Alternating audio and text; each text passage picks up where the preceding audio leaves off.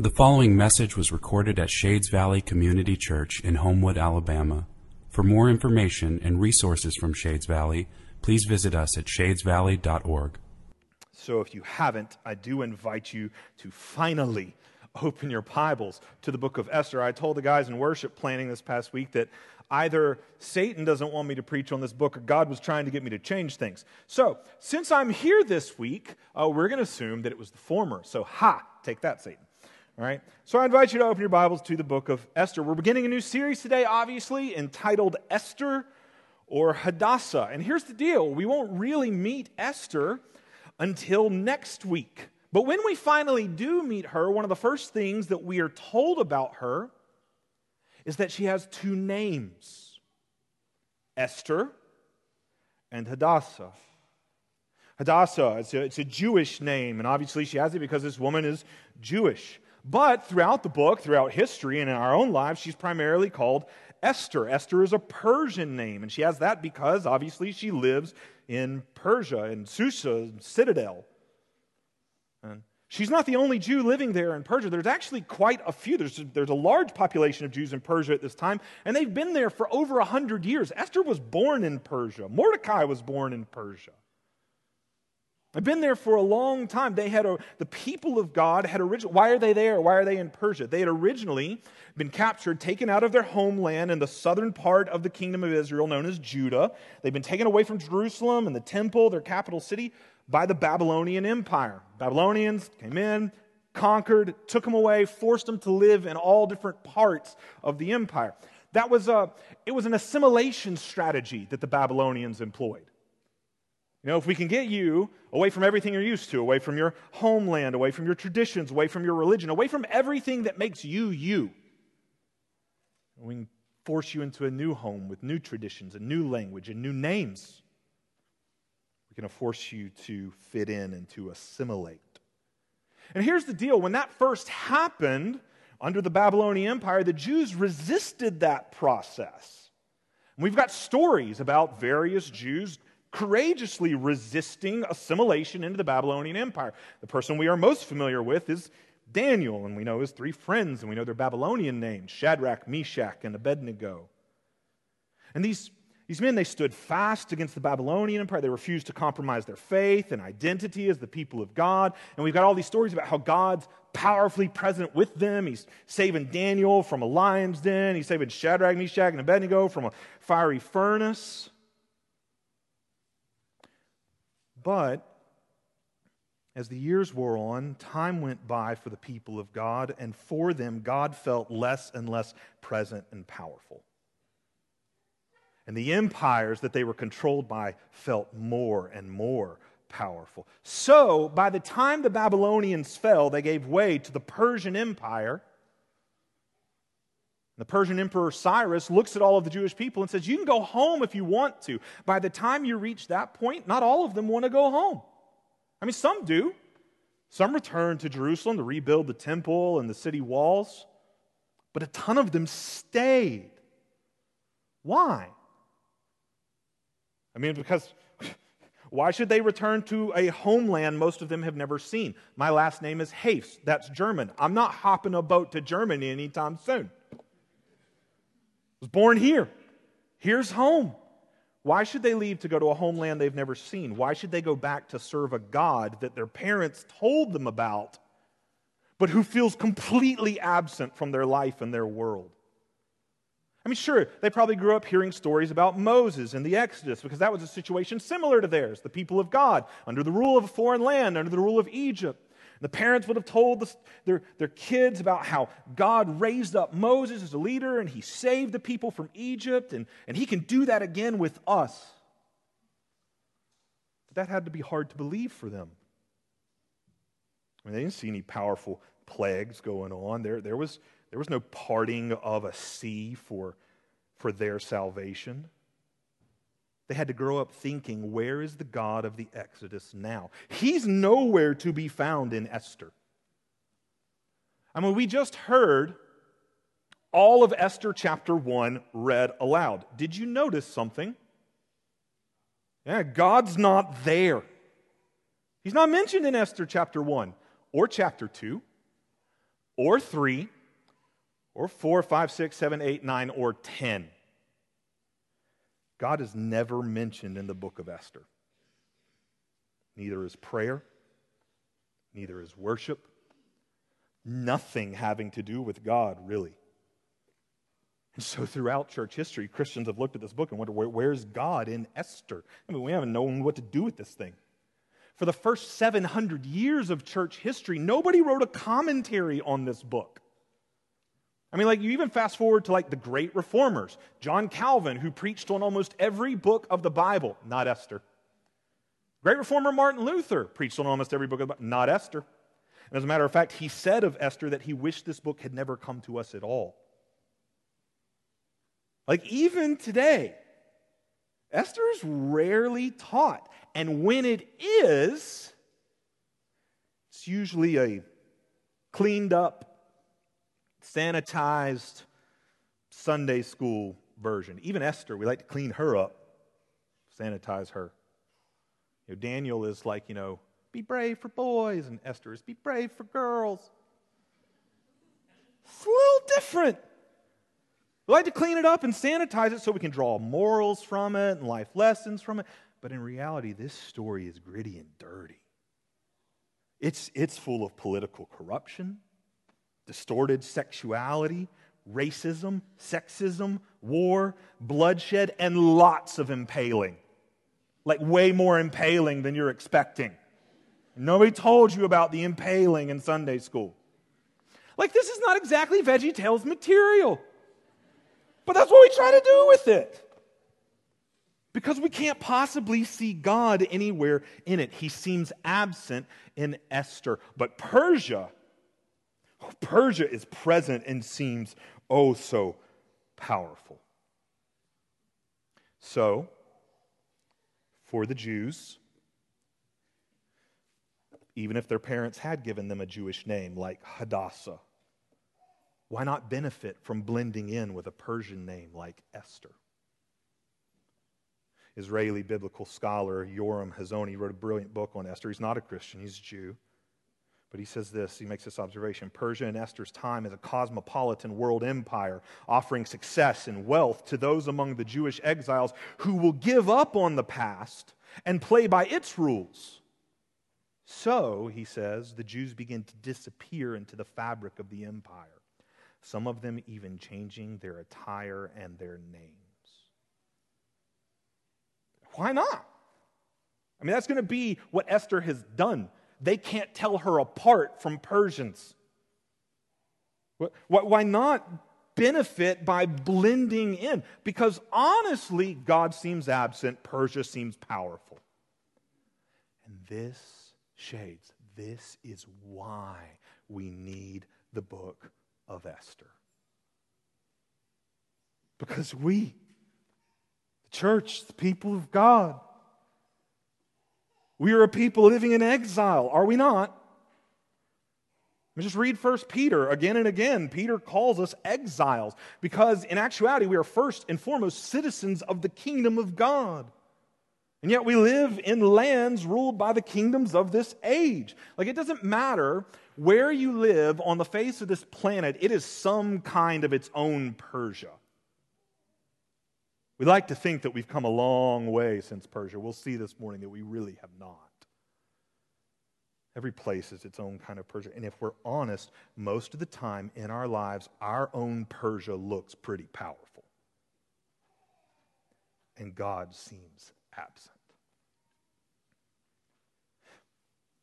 And just like Esther, we may have grown up on stories of God powerfully working in the lives of people like Moses. I don't know about you, but I've never seen a bush be burned and not consumed and God speak to me from it. I've never seen a sea be parted. God seems absent for exiles like Esther.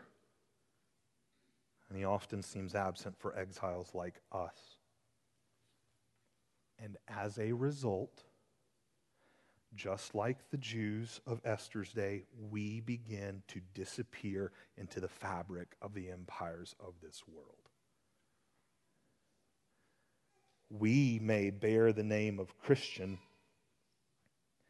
but that's a name we can hide from the world around us if we want. blend right in. In fact, it's often advantageous to do so. It's becoming more advantageous to do so by the day.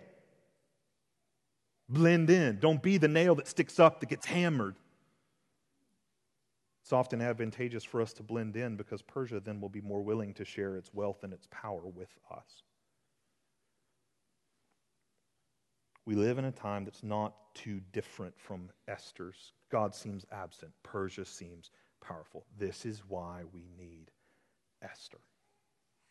Because the primary purpose of this book is to show us the God who is present and powerful, so that we might live as His people even now, in exile, in our own Persia. Esther shows us how God is powerfully present even when we can't see, even when it looks like He's hidden. Esther shows us how to live in this present age amidst a non-veggie-tailed society. It gives us a picture of how to live as God's people amidst the real, gritty world full of political corruption, distorted sexuality, racism, sexism, war, and bloodshed. The only thing we've got less of is maybe the impaling. But I forgot about social media. Digital impaling. Esther gives us hope that God is with us and working for His glory and our good even when He seems hidden. He is present and powerful, and in reality, Persia is powerless and will ultimately serve His purposes. Esther helps us see all of that starting in chapter 1. We're going to explore it for the rest of our time this morning, and we're going to break that down. Everything we just talked about, we're going to break it down into two pieces to explore it, okay? Piece number 1, first, I want us to see why God seems absent and Persia seems powerful. We've said that's the case. Why is that the case? What makes it feel that way? So first, why does God seem absent? Persia seems powerful. And second, let's see the truth, the reality. Let's see how Persia is powerless. And it ultimately serves the purposes of the ever-present God. How is that true? That Persia is ultimately powerless and serves God's purposes. That's the plan. So let's dive right in and see first, why does God seem absent and Persia seems powerful? Esther chapter 1, starting in verse 1. Don't worry, we're only going to get about 5 words in. Now, in the days of Ahasuerus, if you want to pronounce it in Hebrew because you're a nerd, it goes like this: Ahashverosh. Ahashverosh. But this king is actually better known by his Greek name, Xerxes. And so I'm not going to punish myself like I punished Brad. I'm going to call him Xerxes for the rest of the time because that's a lot easier to say. And you've probably heard of this Xerxes before. Most people know him from a famous battle called the Battle of Thermopylae.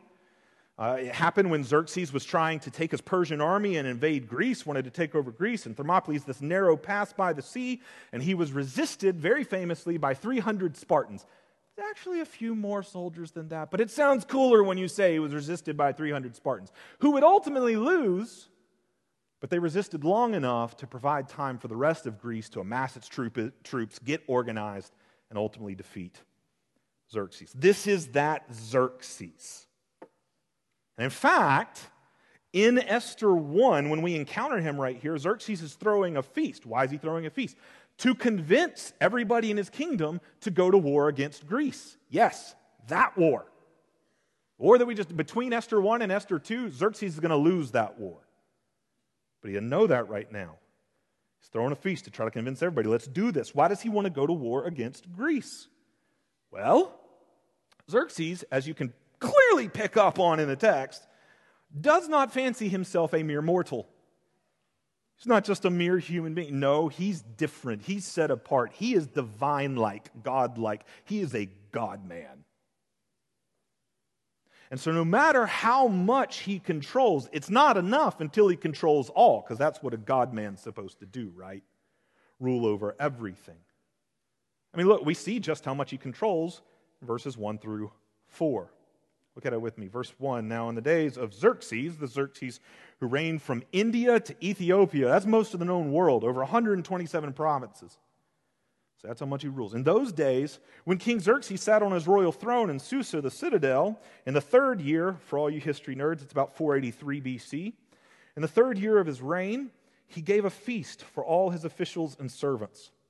The army of Persia and Media and the nobles of the governors of the provinces were before him, while he showed the riches of his royal glory and the splendor and pomp of his greatness for many days, 180 days.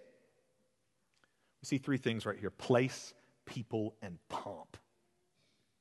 Place, people, and pomp. And these things are meant to make us feel the godlike status of Xerxes. Again, Yoram Hazoni says, this is a show calculated to create the impression in the eyes of his subjects that Xerxes is in control of the world. He wants them to see no one's power but his. He does this through place. We're told he rules over 127 provinces from India to Ethiopia, most of the known world. He shows his power by making sure people from all over that place are represented. So he shows his power through place, and he shows his power through people. He has summoned nobles and governors from every inch and corner of the empire because they're all at his beck and call. Everybody serves him. Showing his power off through place, through people, and through pomp. It takes this man 180 days, 6 months. I want to see his party planning committee. 6 months. It takes most of us 6 months to plan a one-day wedding. 6 months to adequately display his riches, his greatness, his splendor. And even that's not enough.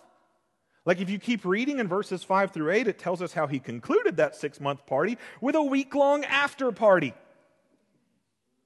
But this one was for more people, was for all the common folk like us, like we would have gotten to go to this one. And at this one, we see it all over again. Place, people, pomp. You see place in verse 5. All of the men come to the royal gardens of the palace. That would be a, don't think like garden with your fruits and vegetables. He's not showing off his tomato plants. Okay? Gardens in Persia were meant to be a paradise on earth. The Persian word for garden is related to our word paradise, actually. It would have been a vast park filled with trees and sources of water and wild animals. Beautiful, meant to feel like a paradise on earth. And the women, they were invited to a banquet held by Queen Vashti in the palace, a place no less impressive. So again, showing off his place, showing off his people. Everybody in the citadel of Susa is invited to come. Great, small, alike. Doesn't matter. Xerxes rules over all.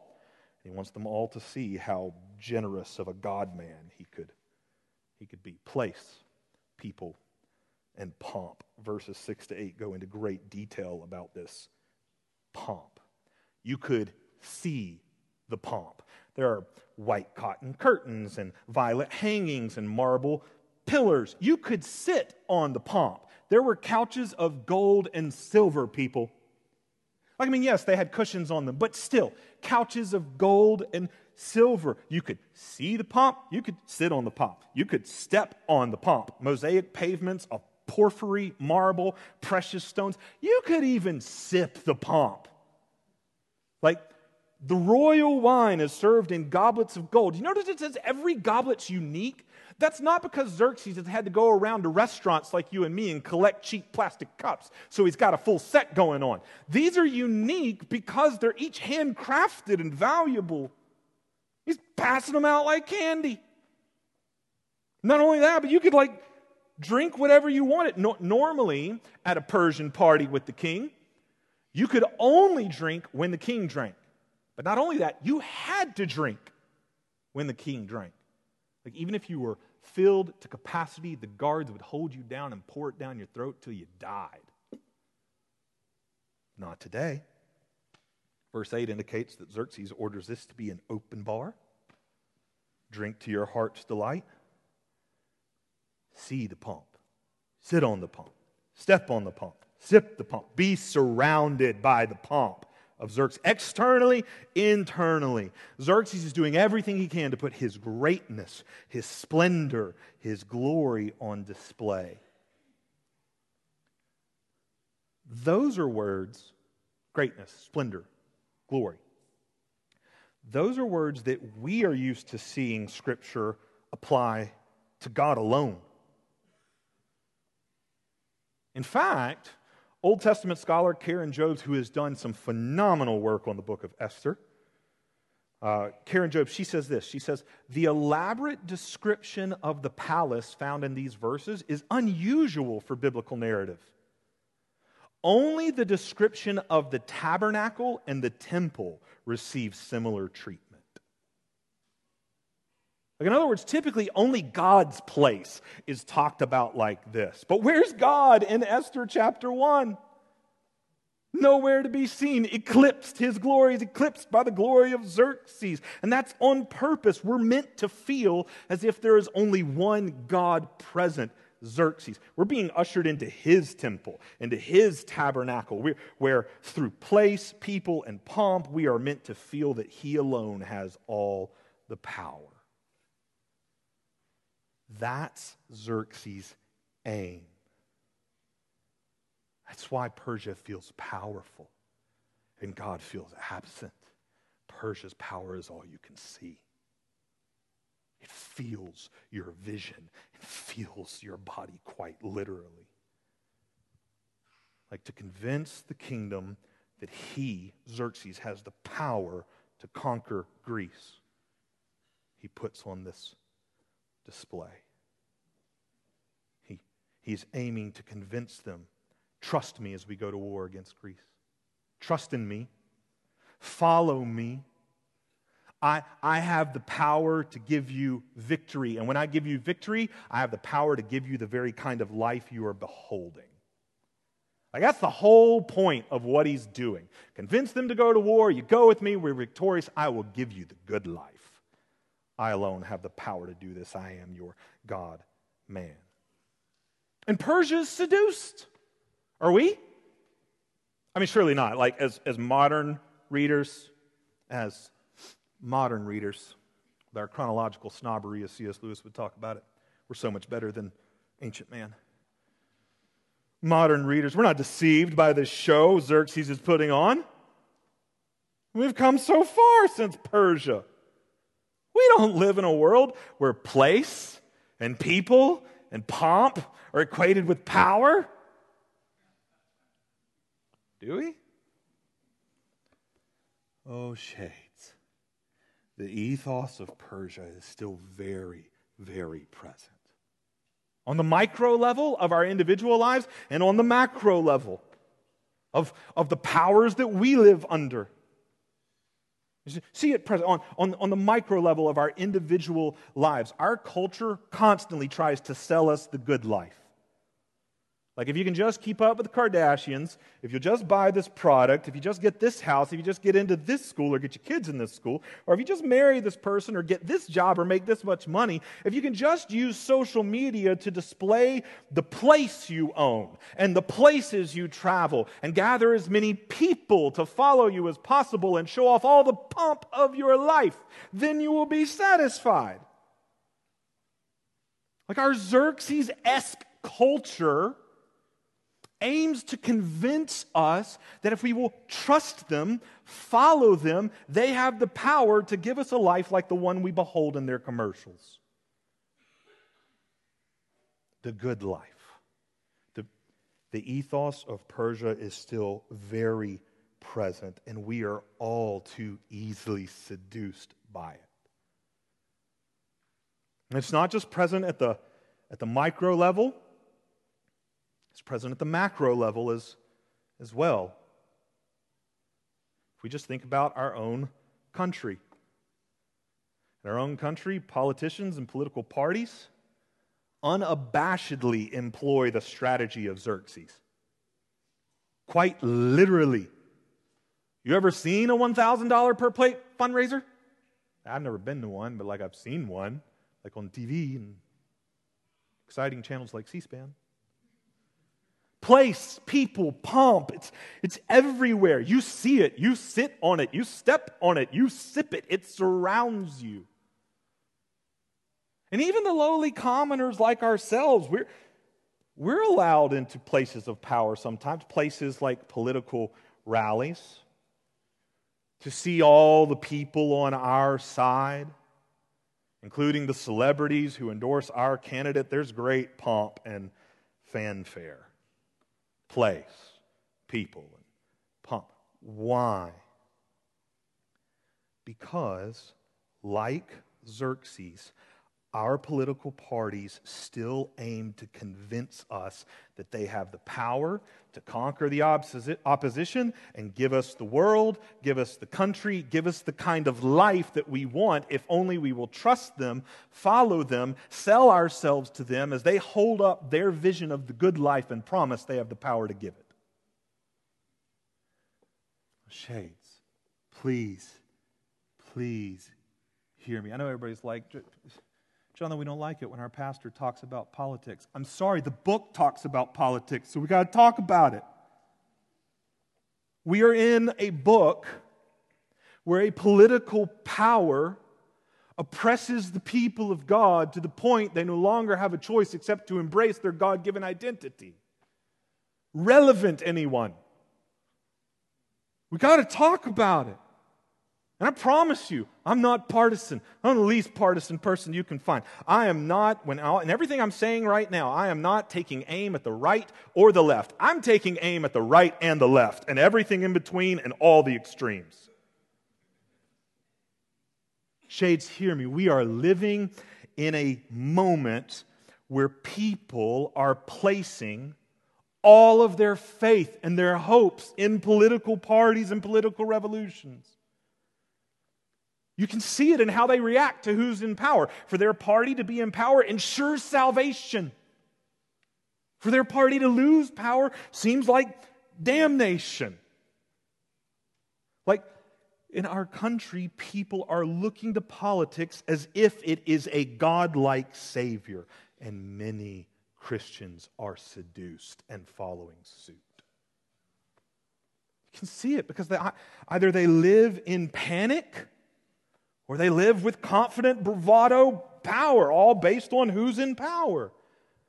Shades, here's the reality. We, as the people of God, should always live confidently, never panicking, based on the one who's truly in power, the one and true living God.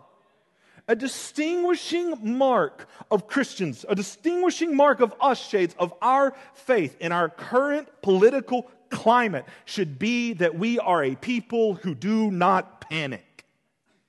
For our God never loses power. Oh, Shades, hear this. I'm not telling you to be uninvolved politically in our country. I'm not telling you what political party to be involved with. I'm telling you that all of your involvement should be marked by the reality that you ultimately serve a different king whose kingdom is coming. And that gives you confidence no matter what paltry political party's in power.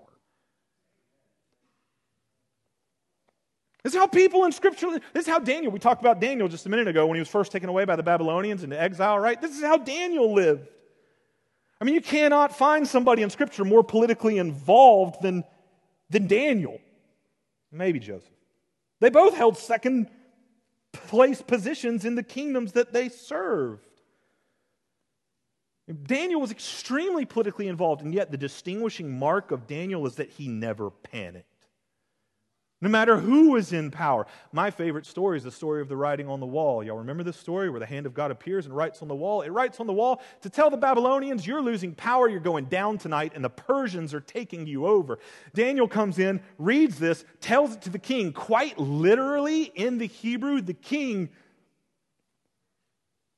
has continence issues. He craps himself, okay? I said it, all right? Quite literally, don't blame me. The Bible says it, okay? And Daniel stands with confidence. In a situation where normally the conquering kingdom would put even someone in his position to death. But he doesn't care. He stands with confidence. How? Because in Daniel chapter 2, God had shown him a vision of all the kingdoms of the world throughout all time, including every kingdom, every nation, every government in our world today. Daniel saw them all represented by a statue, and he saw a stone that was cut out by no human hand strike that statue, break every part of it so that the pieces became so small they were carried away by the wind. So there was no trace of any of those kingdoms left to be found. And the stone that struck the image became a mountain that filled the whole earth. Why? Because that stone represented the coming kingdom of God that will, and I quote, break in pieces all these kingdoms and bring them to an end, and it shall stand forever. I don't care to be counted as a citizen of a kingdom that's going to get broken. I am a citizen of a kingdom that cannot be shaken. Daniel didn't panic in the face of a pagan empire because he knew who held ultimate power forever, the living God. Daniel served God's kingdom. The problem, I think, for so many believers today is that they've allowed themselves to be sucked into the world of Esther 1. Where they're surrounded by the places, the people, and the pomp of this world so that it's the only power that they see. And God seems absent. They're surrounded by the 24-hour news cycle, social media outrage, late-night TV jokes. It's the lens through which you see the world through, and God seems absent from all of it, and it makes Persia seem so powerful. Do you feel that?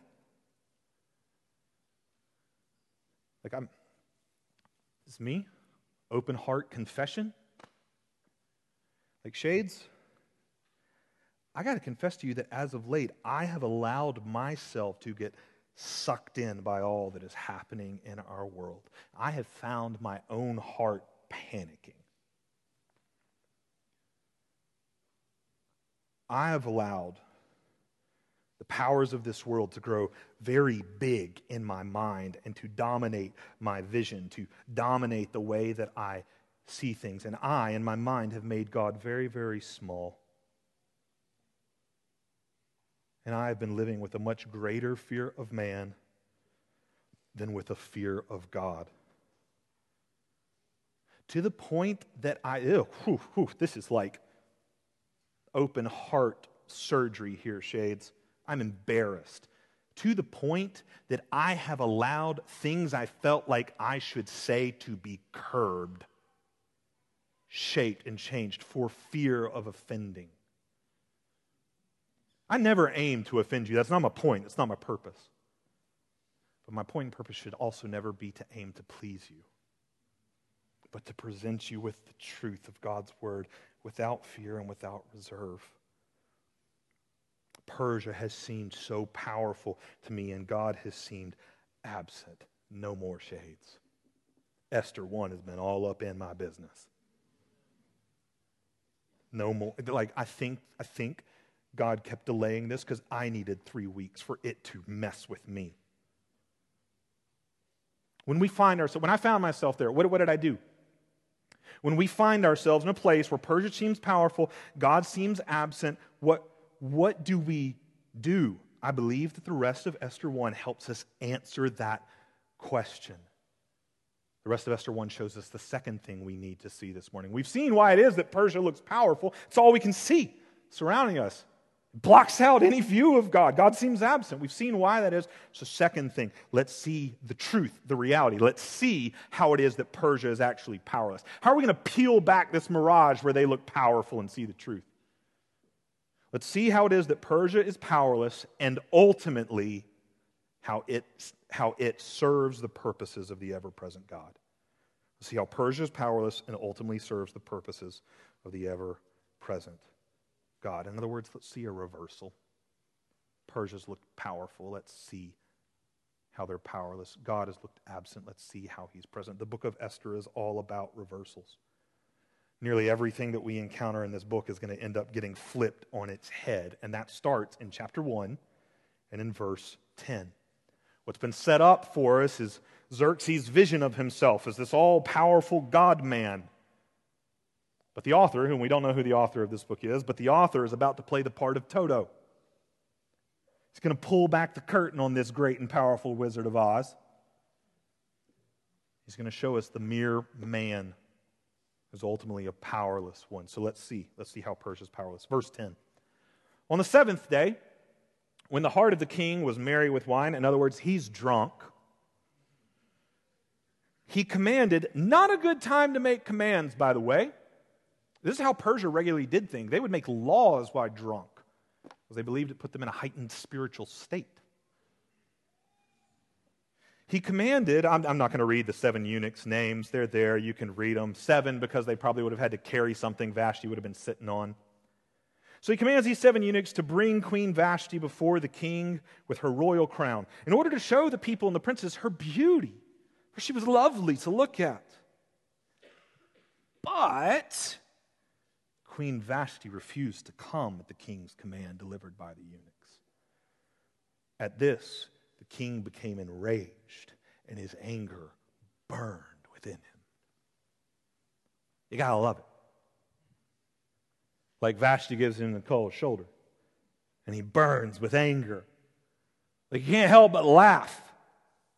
You're meant to. I promise it's a lot funnier in Hebrew, okay? You're meant to laugh. This is meant to be funny. Like an all-powerful king is proved powerless by his wife. This happens every day. Every day. That's not I'm saying my wife is more powerful than I am. The author's been setting us up for this punchline since verse 1. Like from the moment he introduced Xerxes to us, he called him by a Hebrew name. I told it to you earlier, not just for fun, but because it means something. Ahasuerus, which isn't really... It's not really a Hebrew name. It's not even really a Hebrew word. But when you speak it in Hebrew, people that speak Hebrew would get the joke all the same. In Hebrew, Ahasuerus sounds like king headache. Exactly. I told you it was funnier in Hebrew. And you know it's supposed to be funny from verse 1. King headache, who rules over everything. King headache on his throne. King headache, blah, blah, blah. Like you saw how many times it said his name? He's poking fun at him. And we can already see why the Jews would have given him this name. I mean, the guy is like full of himself, which causes headaches for everyone in the kingdom. That's going to become even more and more obvious the further we go throughout the story. But right here, we see the kind of headache he is for his wife. Can I get an amen, ladies? You see the kind of headache that he is for his wife. And Queen Vashti, she's having none of it. Like, we're not told what her motivation is right here. And I want to actually caution you. One of the primary ways the book of Esther gets interpreted is we make assumptions about the character's motivations and base our entire interpretation off of that. Here's what Esther must have been feeling. Here's what Vashti must have been feeling and thinking. We're given none of that. And you can quickly distort what God wants you to receive from the Scriptures by basing how you take it on what you put into it. We're not trying to do that. That's called eisegesis. Reading into the text. We want to do exegesis, out from. We want to read out from the text. So what we're going to try to do as we go through it. So we don't know why Vashti refuses. We made some guesses.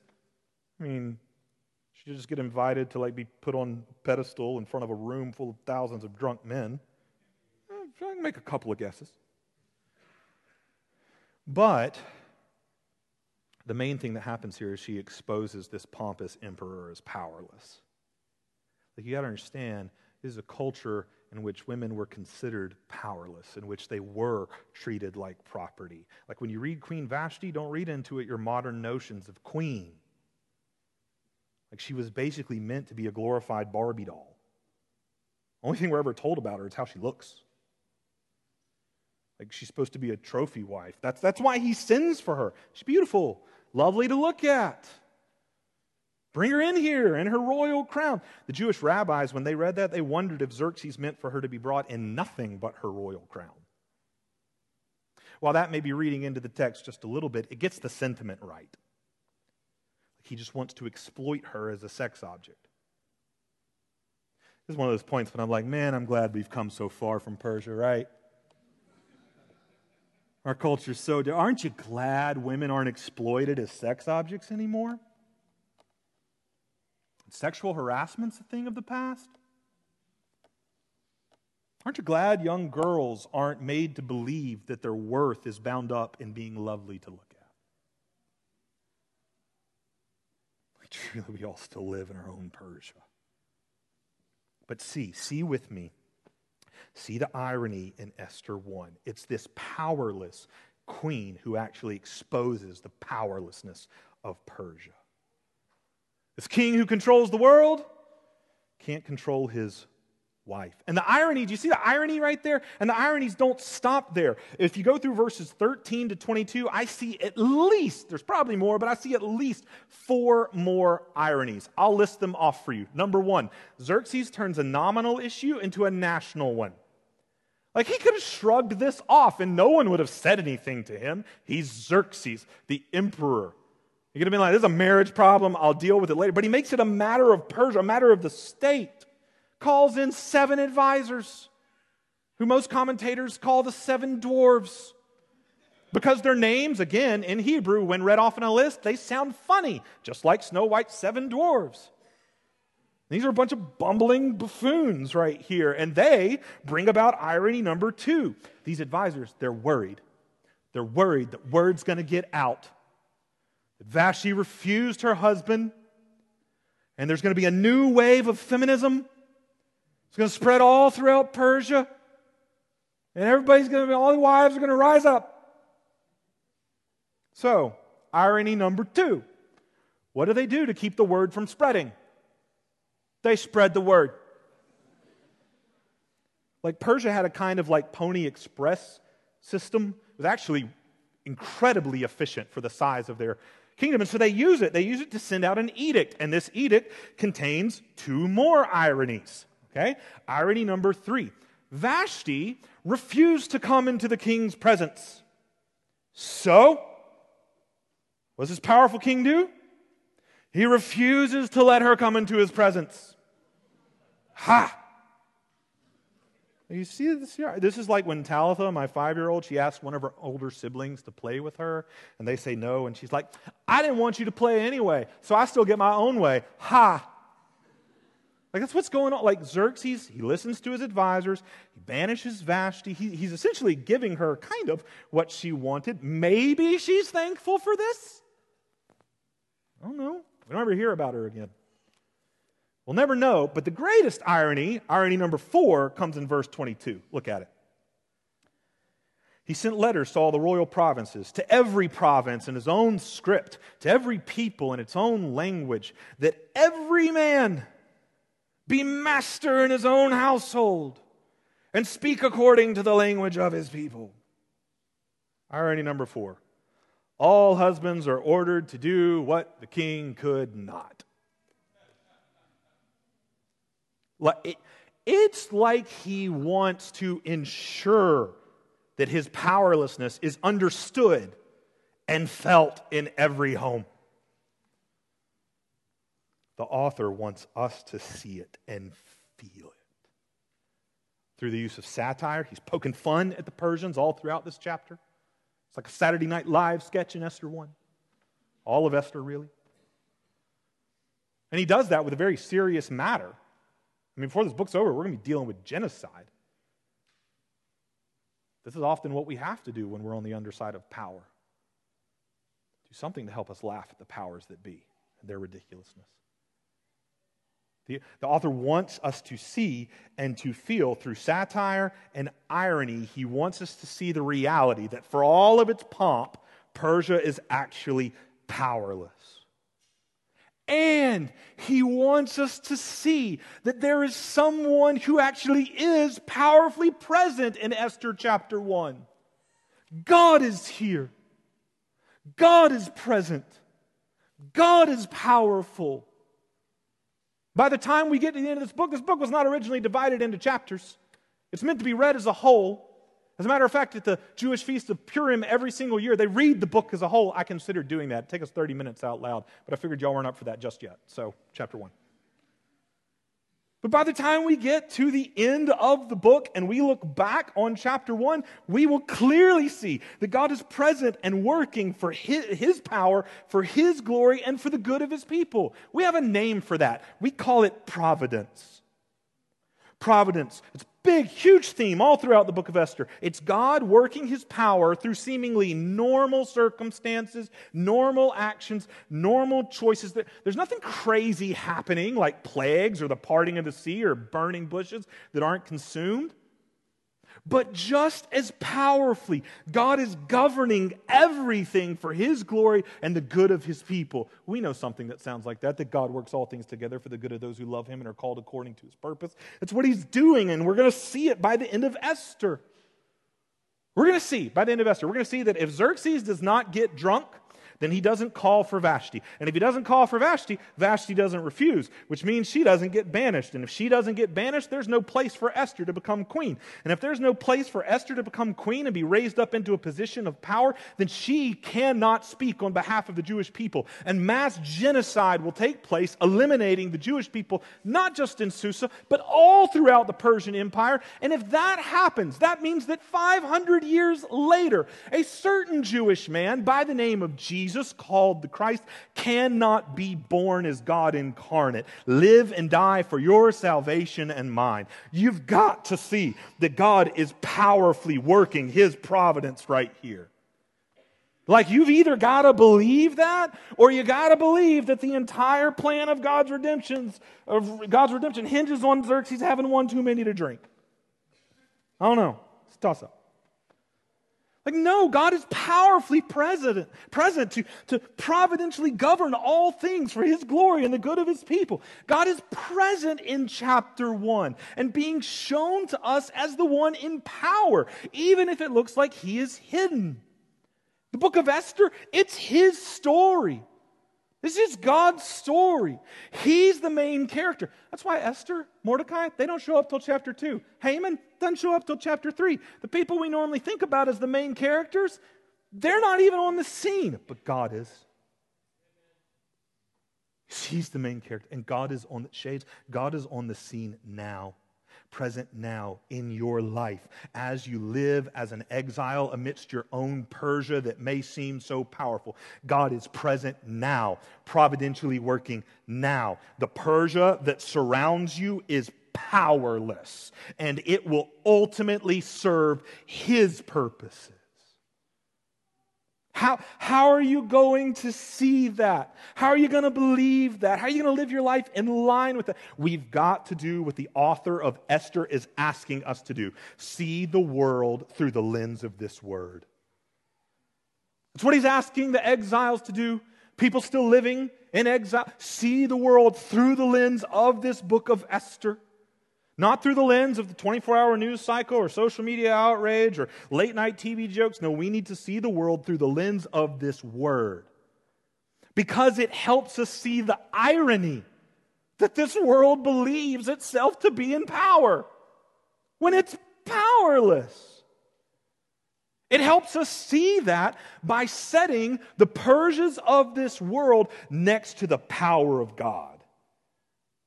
And all of a sudden, we see how puny Persia really is. It's like when my younger brother, when he was 2 years old, he refused to put on his shoes one day when we were supposed to go somewhere. And my father, who's 6'5", giant of a man, he was always in my Sunday school class, he was the reference for Goliath. Still a giant of a man to me. My father tried to be patient with my brother, telling him to put on his shoes, until my brother told him no and spit in his face. I know. At that moment, I thought to myself, well, having a little brother was fun. That was cool while it lasted. And we all laugh at that image because we see the irony of my brother's resistance. We see his powerlessness set next to my father. And this word sets Persia next to our Father. This is what the author of Esther is doing. And this is what we must do to see the truth that Persia is powerless and will ultimately serve the purposes of God. We've got to see this world through the lens of this word. Shades, when the Xerxes of this world try to convince you that they're powerful by showing you all of their pomp or tweeting it, hey-o, see them through the lens of Matthew 16:26. What will it profit a man if he has white cotton curtains or marble pillars or sits on gold couches or walks on precious stones? What will it profit a man if he gains the whole world but forfeits his soul? That's what Xerxes did. Scholar Karen Jobes is helpful here again. She reminds us the great splendor of Xerxes' empire now lies in ruins beneath centuries of dust. Scripture reminds us that that is true for every man-made empire ever, that ever was or ever will be. When the Persia around you looks powerful, remind yourself of Xerxes' kingdom beneath the dirt and God enthroned over all. When the Persia around you looks powerful, see it through the lens of Psalm 2. Psalm 2 that says, why do the nations rage and the peoples plot in vain as if they're in power and God is not? We're told in verse 4, God who sits in the heavens laughs at the fact that they think they're in power. When political parties around you look like they rule the day, see them through the lens of Proverbs 21 and verse 1. The king's heart is a stream of water in the hand of the Lord, and he turns it wherever he wills. They may think that they rule the day. They may think God is in control. And shades, that is good news because he's the only one who can save. No matter what any political party promises, they cannot save. No Xerxes and no Persian kingdom can save. Christ alone and Christ's kingdom can save. For Christ alone is everything that Xerxes wishes he could be. Christ alone is the God-man.